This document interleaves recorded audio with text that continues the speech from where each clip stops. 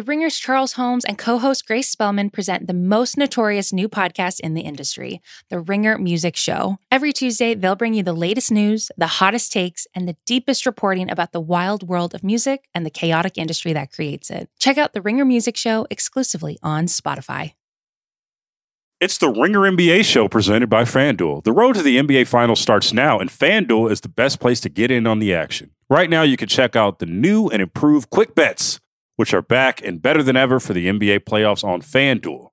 Find out what you're looking for faster and easier with more props right at your fingertips. You can check out live bets like 3-minute markets and exclusive live bets like quarter player props, player assist combos, and more. So download the app today and bet with FanDuel, official partner of the NBA. The Ringer is committed to responsible gaming. Please visit rg-help.com to learn more about the resources and helplines available. And listen to the end of the episode for additional details. Must be 21 years and older, 18 and older in D.C., and present in select states. Gambling problem? Call 1-800-GAMBLER or visit rg-help.com. This episode is supported by State Farm. Man, I remember when I first got into a car accident, it was pure frustration because I did not have State Farm. And now that I do have State Farm, it is an exclamation of pure joy. But the only words that you need to remember are, like a good neighbor, State Farm is there. State Farm has options to fit your unique insurance needs, meaning you can talk to your agent to choose the coverage you need, have coverage options to protect the things you value most, file a claim right on the State Farm mobile app, and even reach a real person when you need to talk to someone. Like a good neighbor, State Farm is there. Learn more at statefarm.com.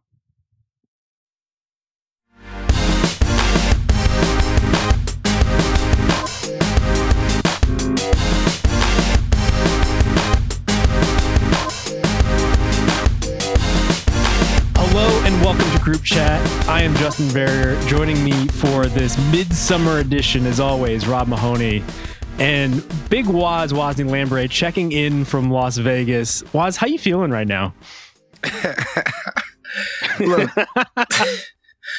all things considered, I'm actually pretty good. But I will say it's pretty dope to be here to lock in with a bunch of people who I literally haven't seen since March of 2020.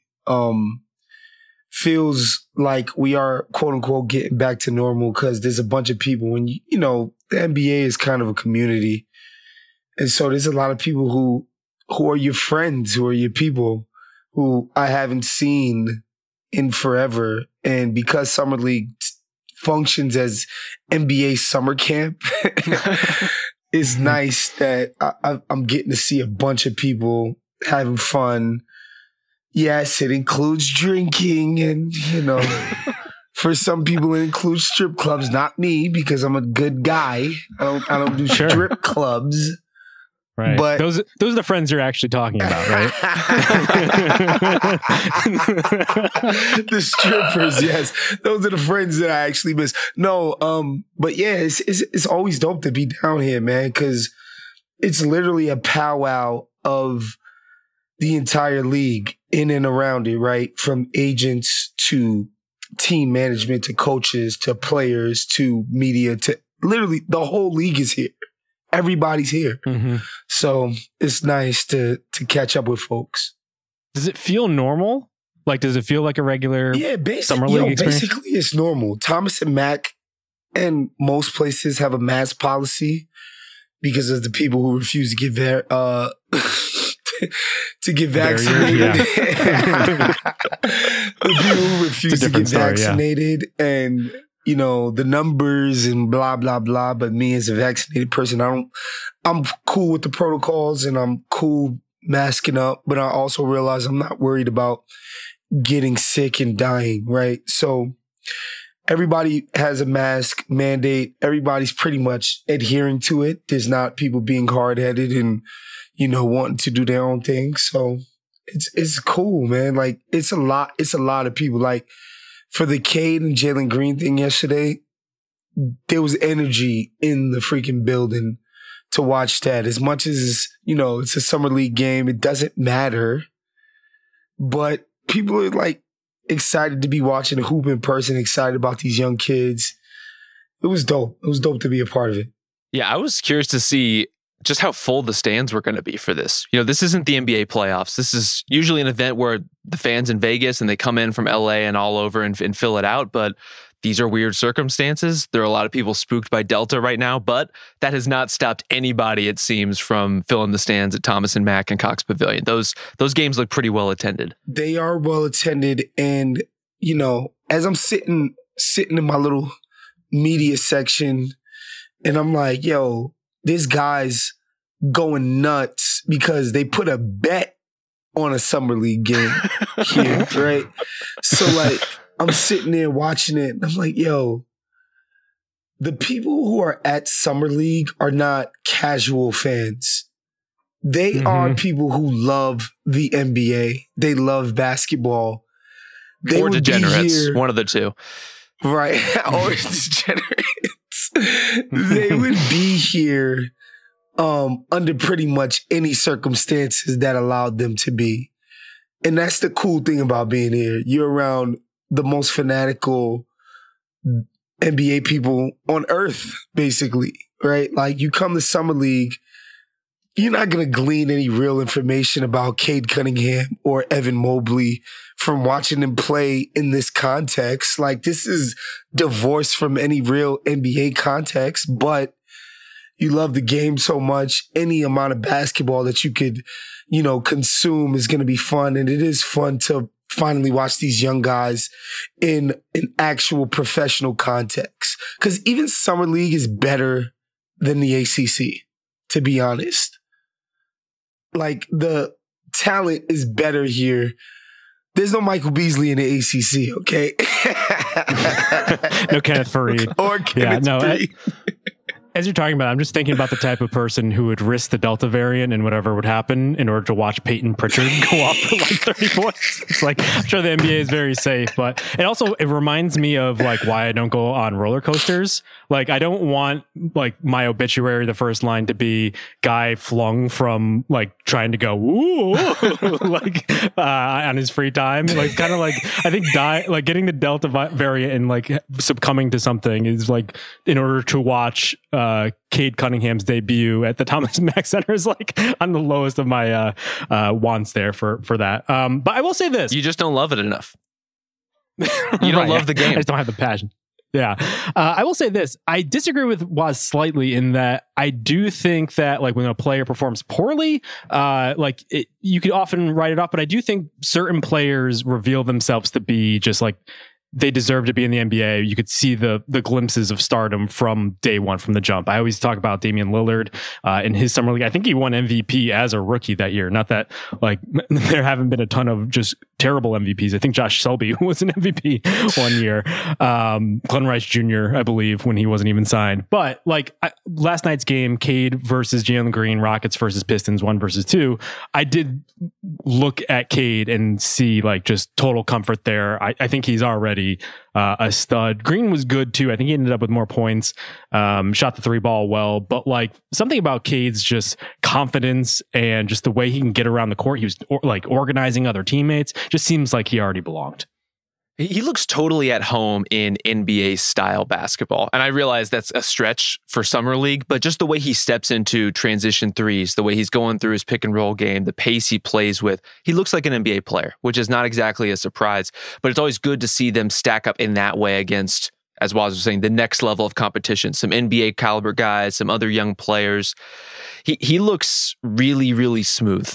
And I'm very curious to see once he gets hit by some bigger bodies in the NBA, once he's against some next level athletes, if that translates at that level even more, especially in year one.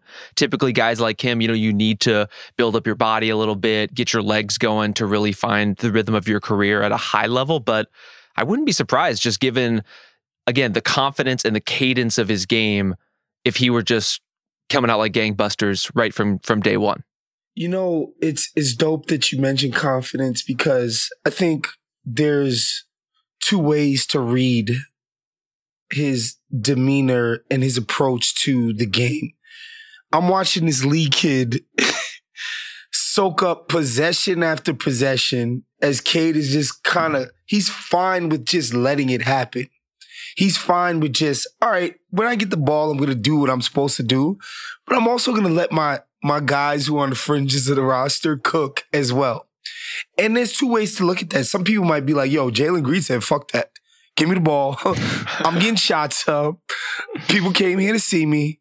This is what I'm going to do. And there's a reason to like that approach too. But there's also something to like about Cade Cunningham's confidence, his unwillingness to be rushed. He's under control at all times.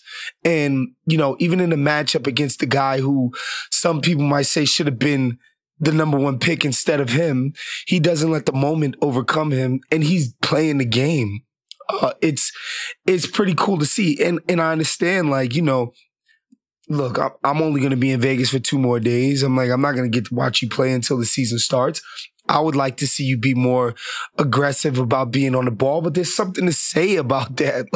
He's just yo, it's going to be fine. It's Summer League. Right. It's going to be fine. There's only a matter of time before people are asking him to play more off of the ball in order to take advantage of his off the ball skills. So it's just it's nice to see him do a little bit of everything. He was posting up a smaller defender. Just everything looks crisp. Everything looks polished. He feels at ease doing all of it. It reminds me of the story Danny Chow wrote for us on The Ringer right before Cade got drafted 1 overall. It was about processing and how he reads the court probably better or faster than a lot of other players, and what an advantage that is in today's modern NBA. But there was specifically a comparison to Luka Doncic, and there's one person who has a background in the science of it all, basically saying there probably isn't much of a difference between the two, except Luka tends to make the flashy pizzazz play, whereas Cade just makes the right play and just kind of moves along. It looked exactly like that, which was really encouraging to see if you're the Pistons. Well, and everything we're saying, I think, speaks volumes about his ability to not only succeed in the NBA, but to fit with all these other pieces that Detroit's trying to put together here. As Woz laid out, in terms of his willingness to give up the ball and play and pick his spots, that's going to go really well next to Killian Hayes. He's going to be able to, find Sadiq Bey on the weak side, not force things, looking for that guy, looking for Isaiah Stewart on the duck ends under the basket once he's, healthy and back in the lineup. So there's really something coming together here for Detroit. He's obviously the tentpole piece of that, the one that makes all these other pieces make sense. These other guys are pretty much, I think, projected as role players or at least longer term projects if they're going to get higher than that. But he's the guy who can make all that coalesce. Well, that's actually a good point to talk about. This question I had for you guys is which future would you rather have, the Detroit Pistons or the Houston Rockets? On the one hand, all the guys that Rob mentioned, Sadiq Bey, they have a lot of young talent, plus Jeremy Green still out there making way too much, but seems to fit what they're doing here with all these other players. Jeremy Grant. On the other hand, Jeremy Grant, what did I say? Jeremy Green. I'm just thinking about the Megatron version. I mixed up somebody's name. I'm gonna remember who I said, and it's gonna crack you up. But I'm forgetting right now. Was it Alfie Sengun? No, Sengun? Who? Well, this actually fits with what I'm saying here. 21 points, 8 rebounds. The guy looked like a combination of just a back to the basket center 1 minute and then just a stretch 5 the next. Are you higher on the Pistons future or the Rockets future at this point? I don't think there's much daylight between the two. And that's because something that I wanted to say to you guys, which is the funny thing that we do with these young guys before they ever do anything. There was this idea of, well, you expended a high draft pick on Killian Hayes, who's a wing last year. And so therefore, why would you take another wing in this year's draft? And those two dudes' games couldn't be more opposite, right? If Cade Cunningham is all basketball savant, know-how, understanding, if not, physically LeBron or whatever, Killian Hayes is the opposite direction.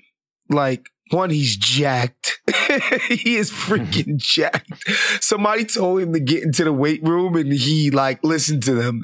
And he's physically a really imposing dude at his position, but he doesn't have the feel and understanding that that's not even fair. Most people can't have Cade Cunningham's feel and understanding at his age. That's not something that most 99% of players don't have that. But yeah, I think they complement each other in that sense. And you might say to yourself that Houston doesn't have the complementary two-way pieces that Detroit seems to possess right now. But at the same time, I think somebody like me is a little bit more excited about a Jalen Green just because physically that stuff you can't learn. He's so dynamic off the bounce with his first step. He's aggressive about getting to the cup, not afraid of contact. About everything. He's aggressive about everything. Yes, yes. And to me, the potential of that is higher than Cade. I think Cade's floor is higher because of the things we just mentioned about his understanding and feel for the game. He's going to be a productive NBA player no matter what happens, but will he get to a super duper star level? I feel like Jalen Green has a higher potential to reach that. And so what do you like more, right? Like, do you like a higher floor or a higher ceiling? That's dependent on taste. Jalen Green, watching him is just like, man, this guy he jumps off of the page, man. Like, something about... I'm surprised you said that, though, because, like, I was watching Green last night, and I'm like, this guy looks scrawny. Like, he looks small. Maybe it's just because Cade is huge. He was formerly a power forward, like a back-the-basket power forward in his younger ages before he became a point guard, but he looks small. Maybe, like, the hair just, like, overwhelms him. He looks even smaller. It seemed like he was, like, struggling, like, maybe to get his shot off against longer defenders. I don't know. Rob, what do you think? He looks like Michael Jackson before the vitiligo kicked in. That's what I think is happening.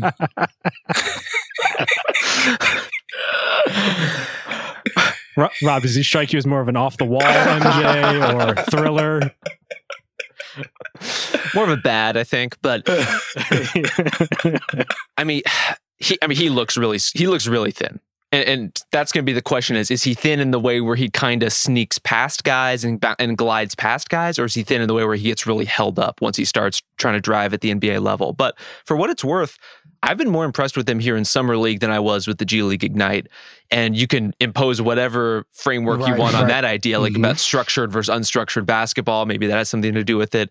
But he has a success to his game in the random elements in terms of his ability to just burst by guys, to sneak through the lane, to do all these kinds of like weird, strange moves, but while maintaining balance and body control. There's a really good, kind of kinesthetic framework there to make a really good basketball player. And there's something to build on between that and the step back jumpers and the confidence in his dribble at his age. Like those are all really good things.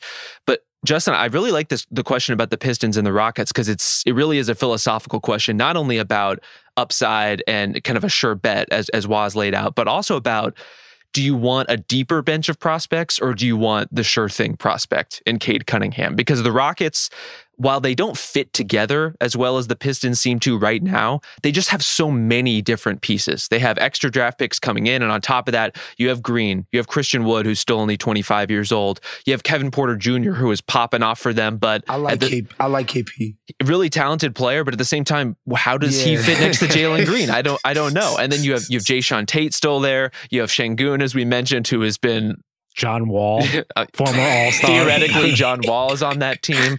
Usman Garuba, who we haven't seen play for this team yet, another first-round pick, and Josh Christopher. You have this group of kind of like, will they or won't they make it guys, and Kyrie Thomas and Kenyon Martin Jr. and them.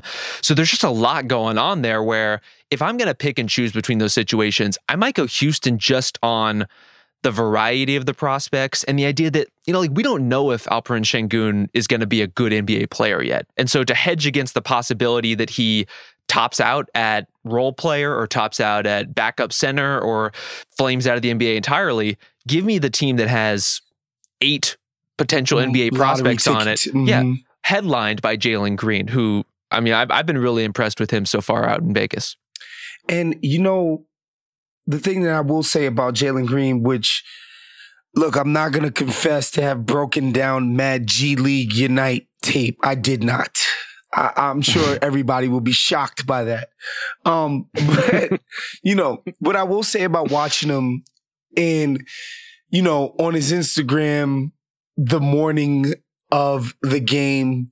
He's playing a Detroit rapper's song and rapping the words. Like, he's fine with the moment. He wants it. He wants it.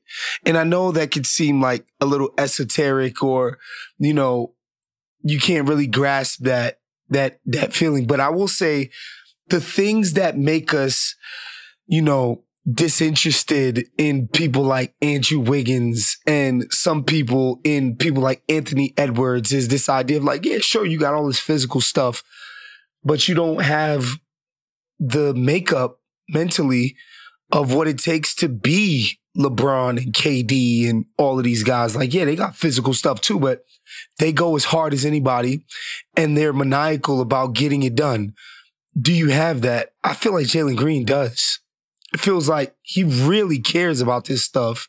He has the want to, and he has the physical stuff. And, you know, you guys mentioned his slight frame, which, you know, that's not ideal, but he's so quick, man. I don't know if guys are going to be able to get their hands on him. He is so quick off of the ball. He is so quick with the first step. And I think he's going to become a good cutter. He's going to be one of those guys that's catching lobs back door. He's going to be doing all of that stuff because he really wants to. You know, it's not Andrew Wiggins. And, you know, we don't want to diss Andrew Wiggins, who got $150 million because he gave the owner of the Timberwolves a promise that he would work on his game. He said, no, I promise I'm going to work hard on my game. Give me 150. Yeah. Right? Like, he's not Andrew Wiggins, man. This guy's not disinterested. This guy's engaged in everything. And that's really exciting. There's a lot of people treating this one like a regular NBA game. Like, you had Jalen Green talking about like how much disrespect he got by being passed by one team. and then you had the Pistons like sending traps and zones and just like there's a lot going on in this game. It did seem like Cade rose to the occasion though. He was talking some shit back to Green and whoever, and like, you know, I do feel like he's a little bit more steely, a little bit more reserved, but he seemed like he had that kind of edge, I think, that you're talking about with Green. Yeah, and he's, you know, just from sort of listening to some of the interviews that he did, this guy's like really mature for his age. He's got a kid, you know, like this guy is like really a grown ass man already as far as his temperament. And I think it showed yesterday. Like I said, Jalen Green was like, I'm playing against the dude that got picked over me.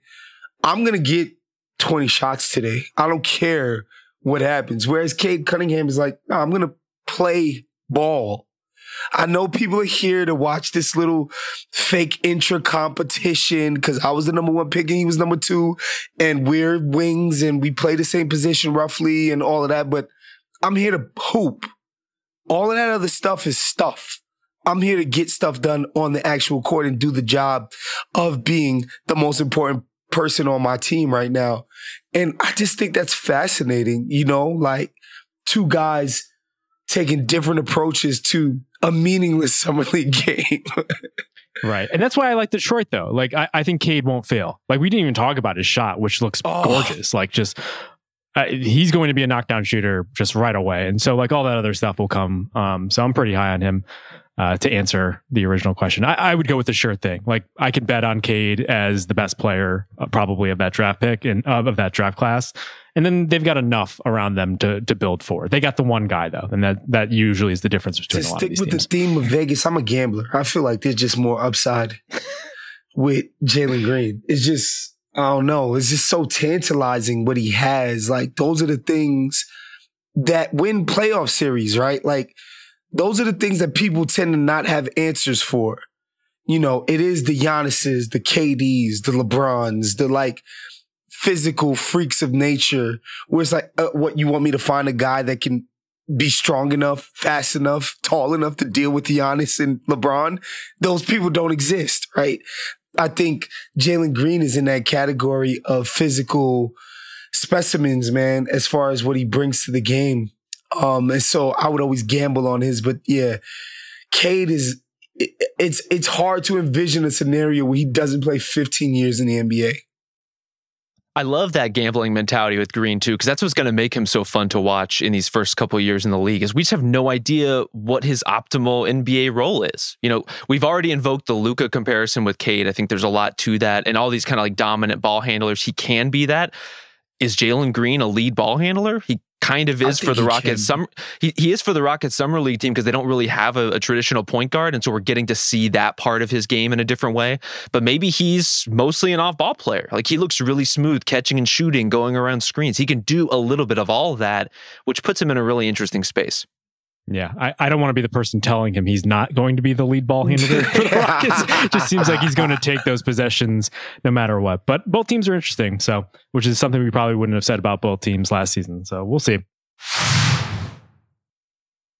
This episode is supported by State Farm. Man, I remember when I first got into a car accident, it was pure frustration because I did not have State Farm. And now that I do have State Farm, it is an exclamation of pure joy. But the only words that you need to remember are, like a good neighbor, State Farm is there. State Farm has options to fit your unique insurance needs, meaning you can talk to your agent to choose the coverage you need, have coverage options to protect the things you value most, file a claim right on the State Farm mobile app, and even reach a real person when you need to talk to someone. Like a good neighbor, State Farm is there. Learn more at statefarm.com. Wow, we talked a lot about Summer League. I wasn't expecting this much, but we've got some other stuff we want to talk about. Dennis Schröder, off the market, finally. He found a home in Boston, unfortunately one that did not pay him as much as he was probably hoping for. Turned down that $84 million extension with the Lakers during the season. And then he got to the offseason, and there weren't any chairs left for him after all these deals got signed. He ends up signing for 1 year, for $5.9 million with the Celtics. That's the taxpayer mid-level. Rob, how are you feeling about the fit? Do you think ultimately this is a good spot for Schröder to rehab his value, or did he just screw this up and this is just like a total catastrophe for him? Well, I mean, I think he screwed it up in the earnings sense just because there was so much more money on the table with the extension. But once you get to this point, once you've already made the mistake, this is as good a fit as you're going to find of what's left between role, good team that you can actually contribute to, filling a need for them. There's touches, there's opportunity there. This was kind of the no-brainer of the field of teams that still had their exceptions, still had potential cap space to sign with. It seemed like it was going to be the Celtics either way. Yeah, opportunity-wise, this is pretty damn good landing spot for him because, as much as we love the kids, we love Jaylen Brown, we love Jason Tatum, we love what they bring to the table as far as players, but what they don't bring is playmaking, soaking up possessions on offense, initiating offense. That's not what they do. And you don't want to empower Marcus Smart to be the person who is solely responsible for that if you're Boston. So Dennis Schröder is literally stepping into a void. And if you're somebody who's looking for a deal on a team that has aspirations to accomplish things next year, as far as being, upper tier of the Eastern Conference in the playoff seeding and playing some meaningful basketball in the postseason, you put yourself in a position to do that. However, I feel like Dennis Schröder didn't get paid because he stunk it up in the playoffs. Mm. And is he in a position to be better in next year's playoffs? It's a great question. Yeah, I think the positive outlook on this is that he's just German Kemba. He gives them what they're probably lacking in that dynamic ball handling. On the other side of this, I think like maybe the shooting, like the really good shooting season that he had in OKC before he left might have been the outlier in that like he probably doesn't shoot as well as that again. And that's just like, they're trying to play a little bit bigger this year. I don't know what they're doing in the front court with Al Horford being there and Rob Williams. If they're trying to start both of those guys and Horford's playing more 4 than 5, then like you add Schröder into the mix as a starter. That's like, it's pretty cramped. And I also worry a little bit, like if Schröder's on a 1-year deal without an option for another year, like, is he going to be a little bit more selfish than you'd want to? So I don't know. I'm a little bit mixed on this. I think it could work, but I have my concerns about it going forward. I think it has more to do with, not just getting another guy in the door, another pretty talented player, a guy who's proven to be a pretty effective scorer, if not always in the playoffs. But as Woz was mentioning, just putting your best guys in the roles that they're supposed to be in. Like Jason Tatum and Jaylen Brown are not Jalen Green. We know that they should not be primary initiators of an offense. And so then it's about, okay, who's the most competent point guard we can get who can put those guys in more comfortable spots off the ball or coming off of screens or, getting into a play with an advantage so they don't have to create everything from nothing every time down the floor. Jason Tatum can do that. He's going to have games where he goes off for 40 or 50 points and he's manufacturing everything, but you don't want to do that on a nightly basis. You want a guy like Dennis Schröder to, even if it's just bringing the ball up, getting your stuff into sets, like that is a meaningful addition to their team given their other personnel. Yeah, I would also say that is a big part of the optimistic point of view as well, just because I also think like it seems collectively down on the Celtics, but I also think there's a timeline here where Tatum and Brown just take leaps forward and they did enough on the fringes or just like organizationally just putting those guys in the best positions and like finding like the appropriate leadership and whatnot or whatever needs to happen in order to fix this team where this could easily be a top 4 team in the East yet again next season. Like I'm looking around there seems to be in the East, like Brooklyn, Milwaukee and Philly probably going to be very good yet again. But like after that, it's like the Knicks, it's the Hawks, like all those teams seem to be pretty good. And I could see the Celtics just institutionally, like as they have pretty much the past half decade, just being successful because of defense and some of the other things they do. And because of Brown and Tatum, who are probably the best young wing combo in the league, unless I'm forgetting someone. No, because they hired the best general manager president on the market is why they're going to be so successful next season. I will say, like, Kemba just completely opting out of his contract and just like taking the money or asking for a buyout and running does make that deal for Horford look a little bit worse. Like, I doubt he would have done the same thing in Boston because he probably would have been in line to have a more successful season rather than playing in Siberia where they're just trying to tank as much as possible. But like that does look worse for the Celtics now. And our guy, Brad Stevens. Well, so Justin, you're not putting the Heat in that kind of like lock of top tiers at the Eastern Conference?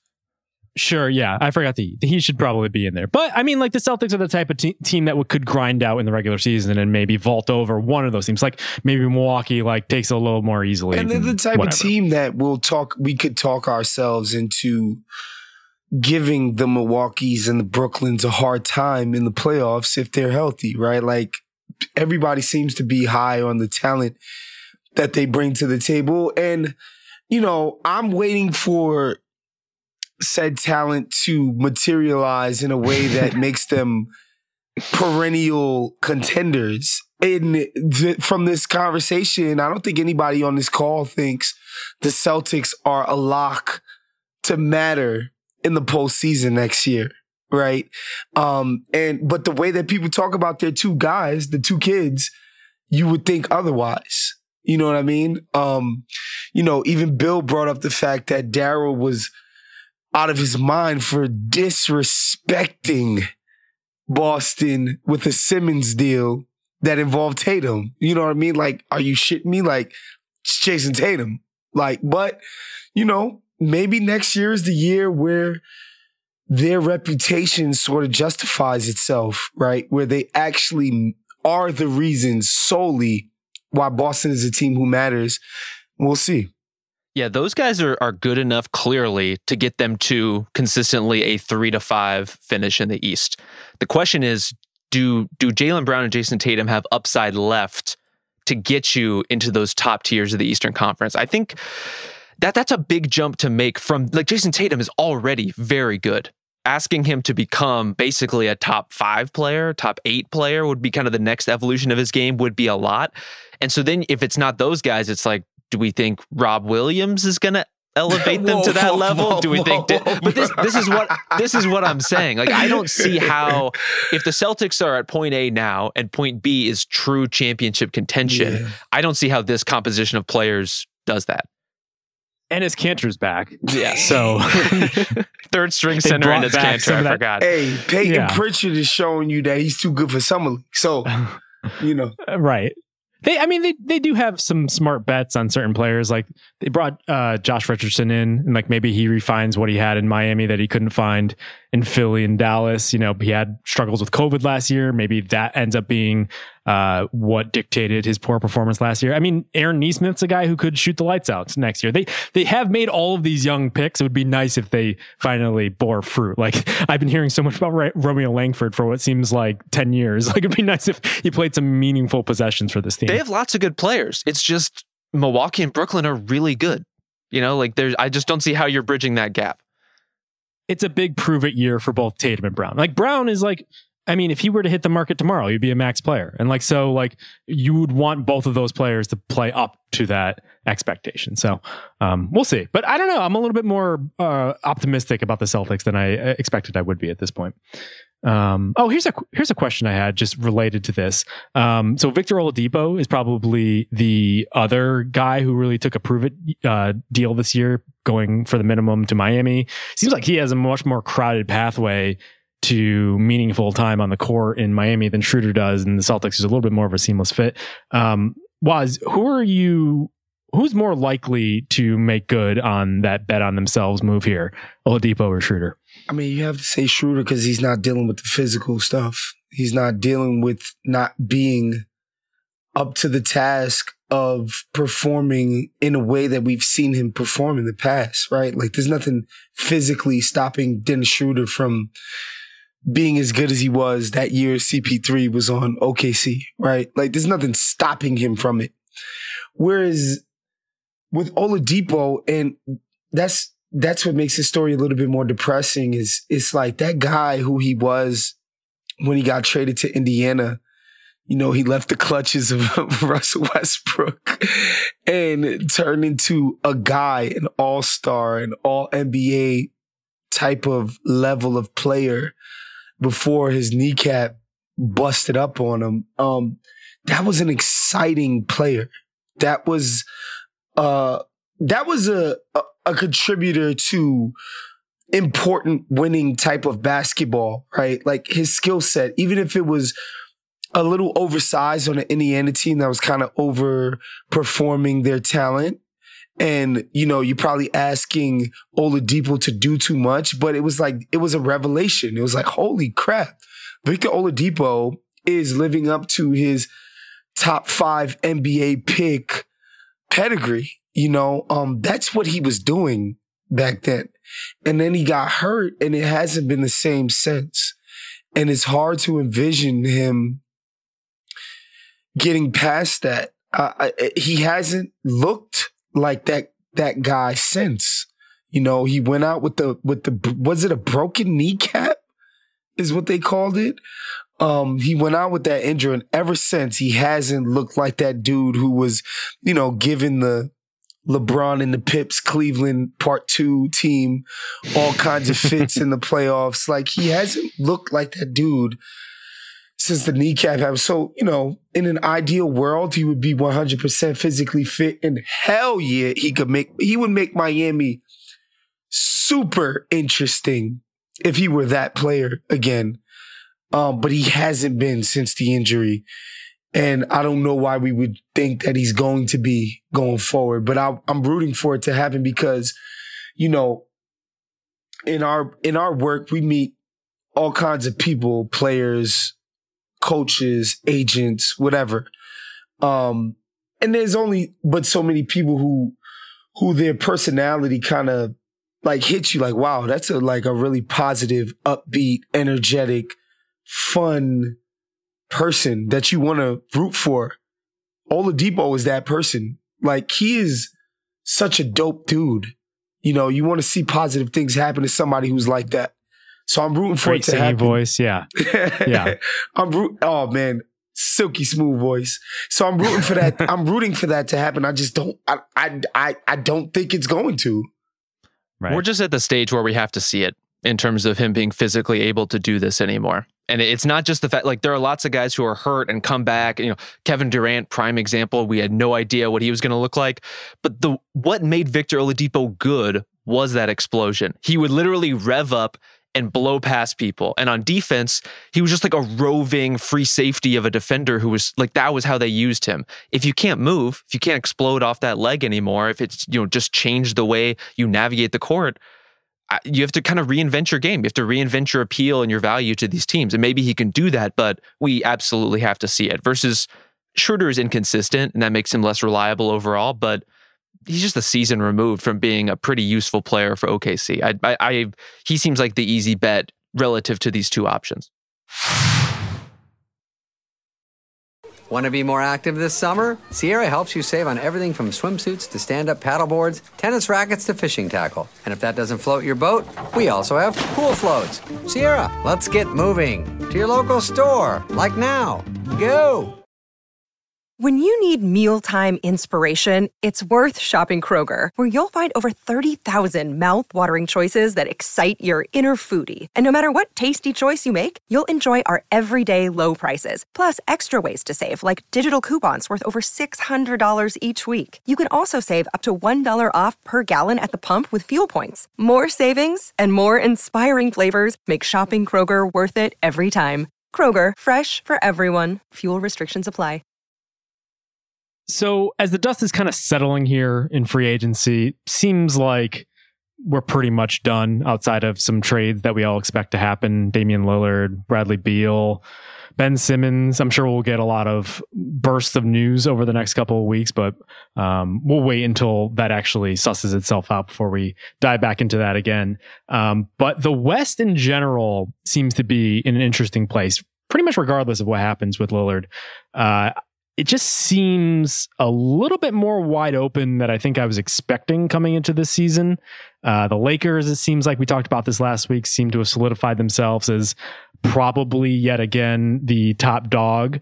But I think what we came out of last month's finals, saying was that the Suns would have a difficult time repeating what they just did, right? And I'm looking at the standings and some of the moves that were made and thinking to myself, they're probably the safest bet outside of the Lakers to come out of the West again, considering what teams like the Clippers lost in Kawhi Leonard probably not playing the season, Jamal Murray coming back in Denver, Jamal Murray not coming back probably for a little while here. The Jazz kind of replaced guys that they lost, but didn't take a step forward.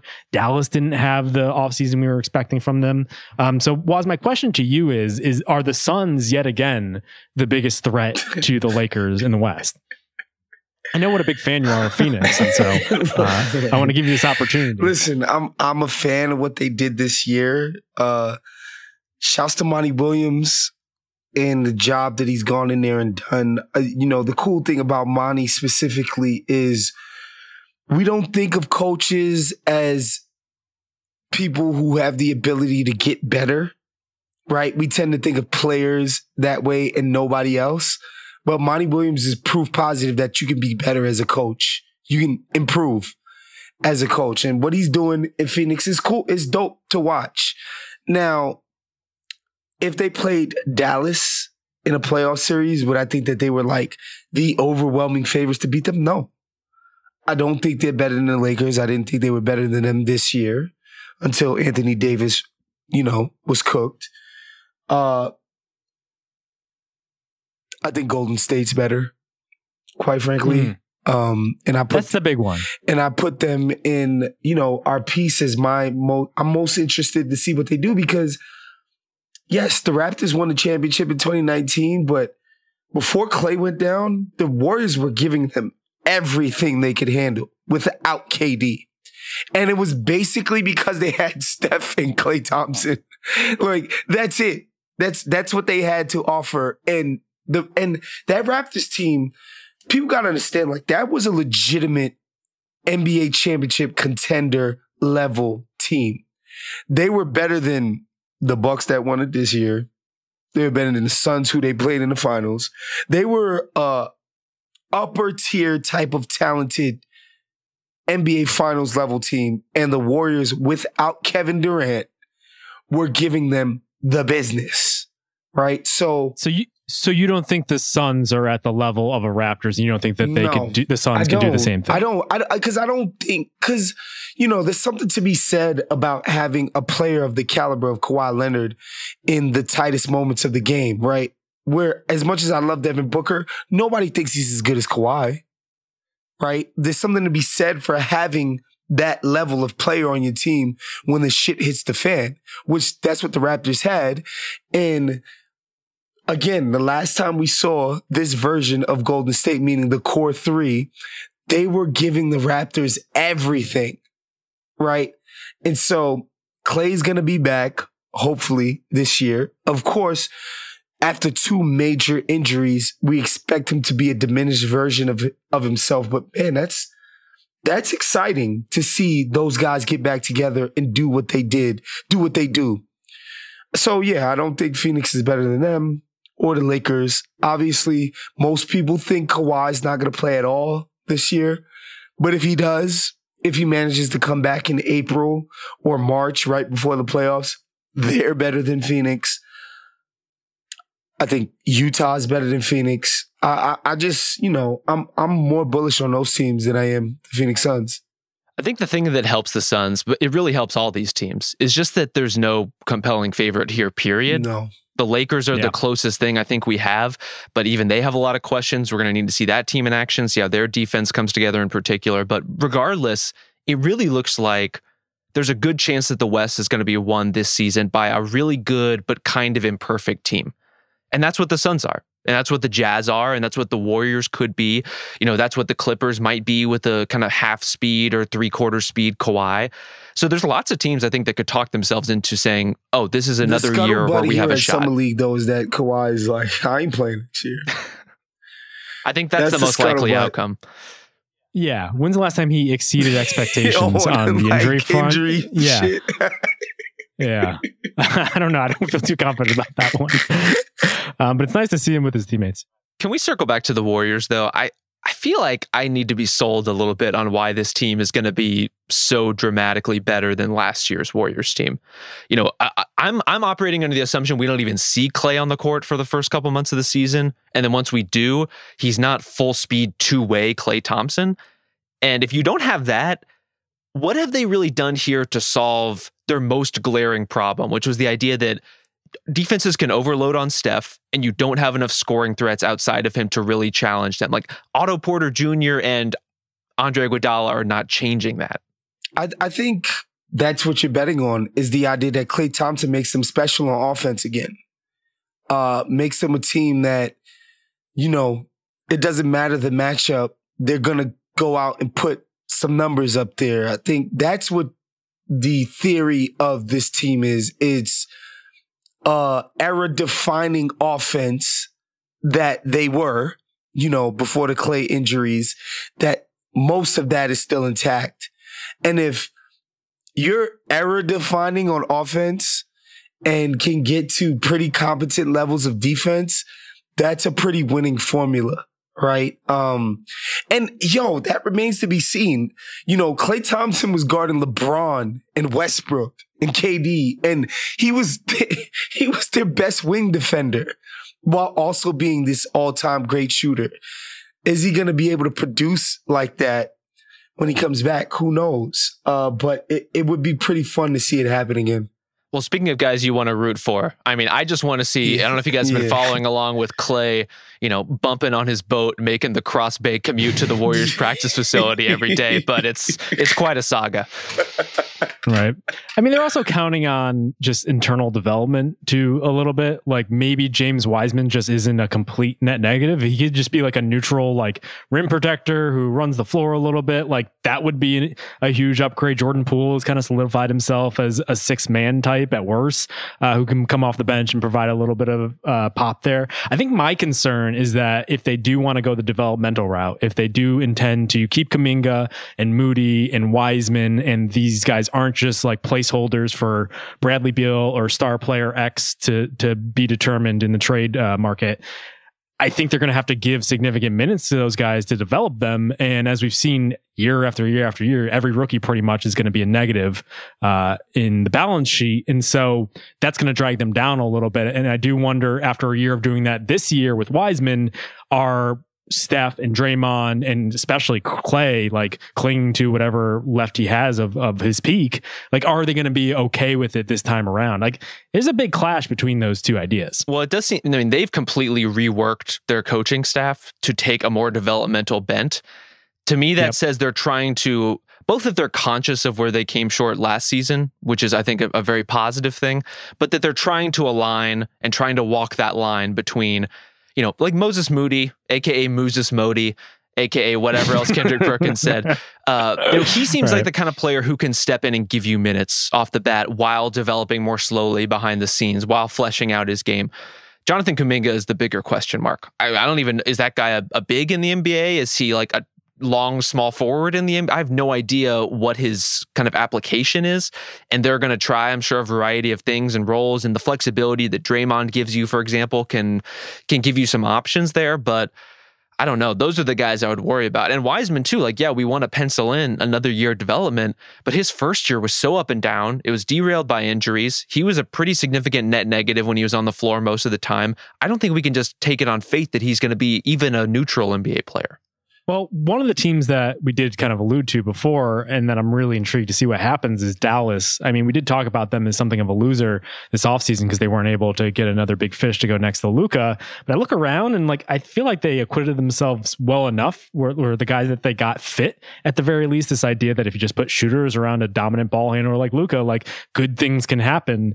I almost wonder if I agree with what Rob is saying about development not being linear in the case of Wiseman, but I do feel like with Luka, you could assume that he's going to get marginally better. Mm-hmm. And so I wonder if that alone is enough of an edge to vault them into that elite tier where it's maybe Phoenix and Utah have similar regular season success, but I wonder if Luka is the edge in all of this, where he could just, as we saw, he could almost win a playoff series by himself against one of the best teams in the league. I wonder if that alone vaults them maybe even above the Warriors at this point. I mean, to me, that's what you bet on when you bring those kind of guys into your building, is that, they're going to be able to overcome imperfect rosters. Whereas I feel like Phoenix is an expertly constructed team, right? When we talk about everybody contributing, the sum being greater than the parts, et cetera, that's Phoenix. That's what they are. But the variant on Dallas being, Luka might drop 50 on you tonight and find every single open shooter in the process. That's a variant you can't plan for, right? So I'll always be bullish on Dallas for that reason. And because, I'm a New York-based guy, I will always invoke KP in any Dallas conversation because the idea was that this guy was a fucking perennial all-star, that he was an all-NBA threat every single season. And we don't even think of him like that no more. It's almost like he's an afterthought now. If somehow he can get even close to what was expected of him when they got this trade done and everybody assumed that it was going to be conference finals from here into eternity because of it. We don't even think of him that way anymore. If he could get to that, close to that level of output, they're clearly better than a team like the Suns, whose second best player is 50. See, I think the Suns just have more stability to the point where, for me, the top tier of the West is the Lakers, the Suns, and the Jazz. And they may swim around each other all season and change order. I don't know how that's going to suss out. And then if you're getting into the next tier, I almost want to put the Mavs in kind of a tier of their own, just because I honestly think if you put them in any 7-game series, they can win it against any of these teams in the West. They have that ability where the Nuggets don't. The Clippers without Kawhi don't. The Warriors, again, I'm probably more of a skeptic on the Warriors front. I want to see what they look like and what Klay looks like next year. No clue. But if he is, he's going to be on his way back and not quite full Jamal Murray. And so then, I don't think the Mavericks can make it through the West. The way they play is just a little too reliant on the outside shooting, a little too reliant on randomness. But they can win any one series. That's what makes them so dangerous. Mm-hmm. Is there any team we're forgetting in this mix here? Are there any dark horses that you guys are expecting to maybe take a leap, even if it's not even into the elite tier? Do we have any faith in the Grizzlies? Do we have any faith in New Orleans and Memphis? That's what you want. New Orleans, who is deathly afraid that their young player won't accept $200 million from them. That team? Listen, Trey Murphy hit a lot of three-pointers the other day. I don't know if you heard. But this is what we're talking about with the Lakers and the Suns and the Jazz and why they should feel pretty good is there's no one threatening to make that jump right now. No. The only teams, if you look even top to bottom in the West standings, if you were going to project who's going to make the biggest jump this season, I mean, maybe the Wolves, just because they're getting healthier. But I don't even think they're going to be necessarily a bubble team. Hey, I'm an Anthony Edwards. I'm a fan of his. What his ability. I really think he has special ability, and I love that he's paired with a stretch five that can, mitigate the problems that are presented when your lead ball handler, dominant on-ball guy isn't a knockdown shooter. When he's running pick and rolls with the best shooting big who isn't Dirk Nowitzki ever, right? Like, that mitigates so many of his weaknesses. And I think he's going to be way better next year. And it's going to be cool to watch. Will it translate into the Wolves being, a legitimate playoff type of team, a 45-win type of team? I think that remains to be seen. But I think people should be excited about Anthony Edwards and what he's able to do next year. Because, again, the context works. He's not going to be asked to be their dominant pick and roll operator as far as setting the table on offense, getting other guys involved, whatever. He's going to be asked to pick his spots and be like, all right, right now I'm going to cook. And that's going to be fine within the confines and the context of the Timberwolves offense. So I'm excited about what they could do next year because I think their pieces fit. Like, I've never been a D'Angelo Russell guy. I never will be. But, Anthony Edwards is a special talent, and it's going to be cool to watch him do it next year with a healthy roster. And again, like I said, one of the best shooting big men we've ever seen. Well, plus you don't want to bet against a player as he said, multi-talented as Edwards is. Already said he could be a pro baseball player, said he's been working on his bowling all summer. He's swimming like Michael Phelps in Lake Minnetonka, he says. I mean, that's a 5-tool player right there. Right. I don't know, man. I've bet on the Wolves and the Karl Anthony Towns resurgence way too many times at this point to really. Yeah. I don't know how I feel about that. I mean, if we're looking at teams that could potentially remember they had a top 5 offense with Kevin Love and Ricky Rubio on the court. We were talking ourselves into that. They were a playoff team. They were a playoff team with Ricky Rubio. That's true. I mean, Denver could be better than we expect just because Porter could take a lead and fill the Murray void a little bit more than we think.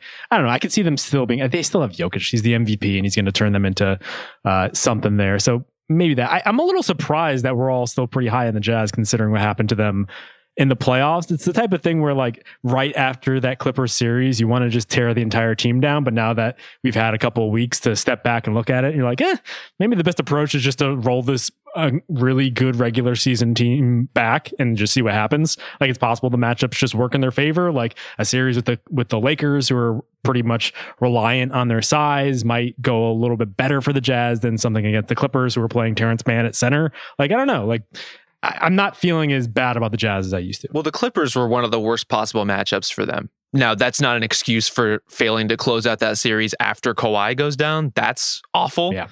But if you're them, again, I could see you rolling into the season saying the Lakers, their whole season just got derailed by injuries last season. What if that happens again with LeBron at his age?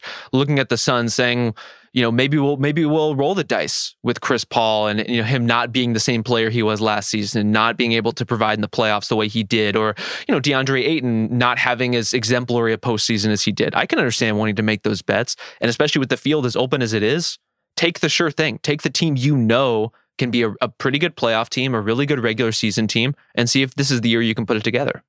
And meanwhile, while all this is happening, the Thunder are executing a tank like we've never seen before and are going full Sam Hinkie, and nobody is going to say a word about it because everybody likes Sam Presti. So keep an eye on that one.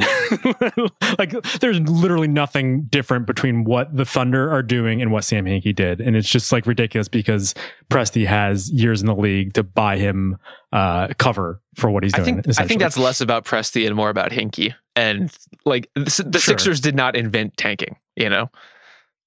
No, but I think I've spent so much oxygen explaining to people that learning that losing gets you better lottery odds, and so therefore makes it more likely that you draft the next LeBron or KD, is not inventive, was never genius, was always very cynical.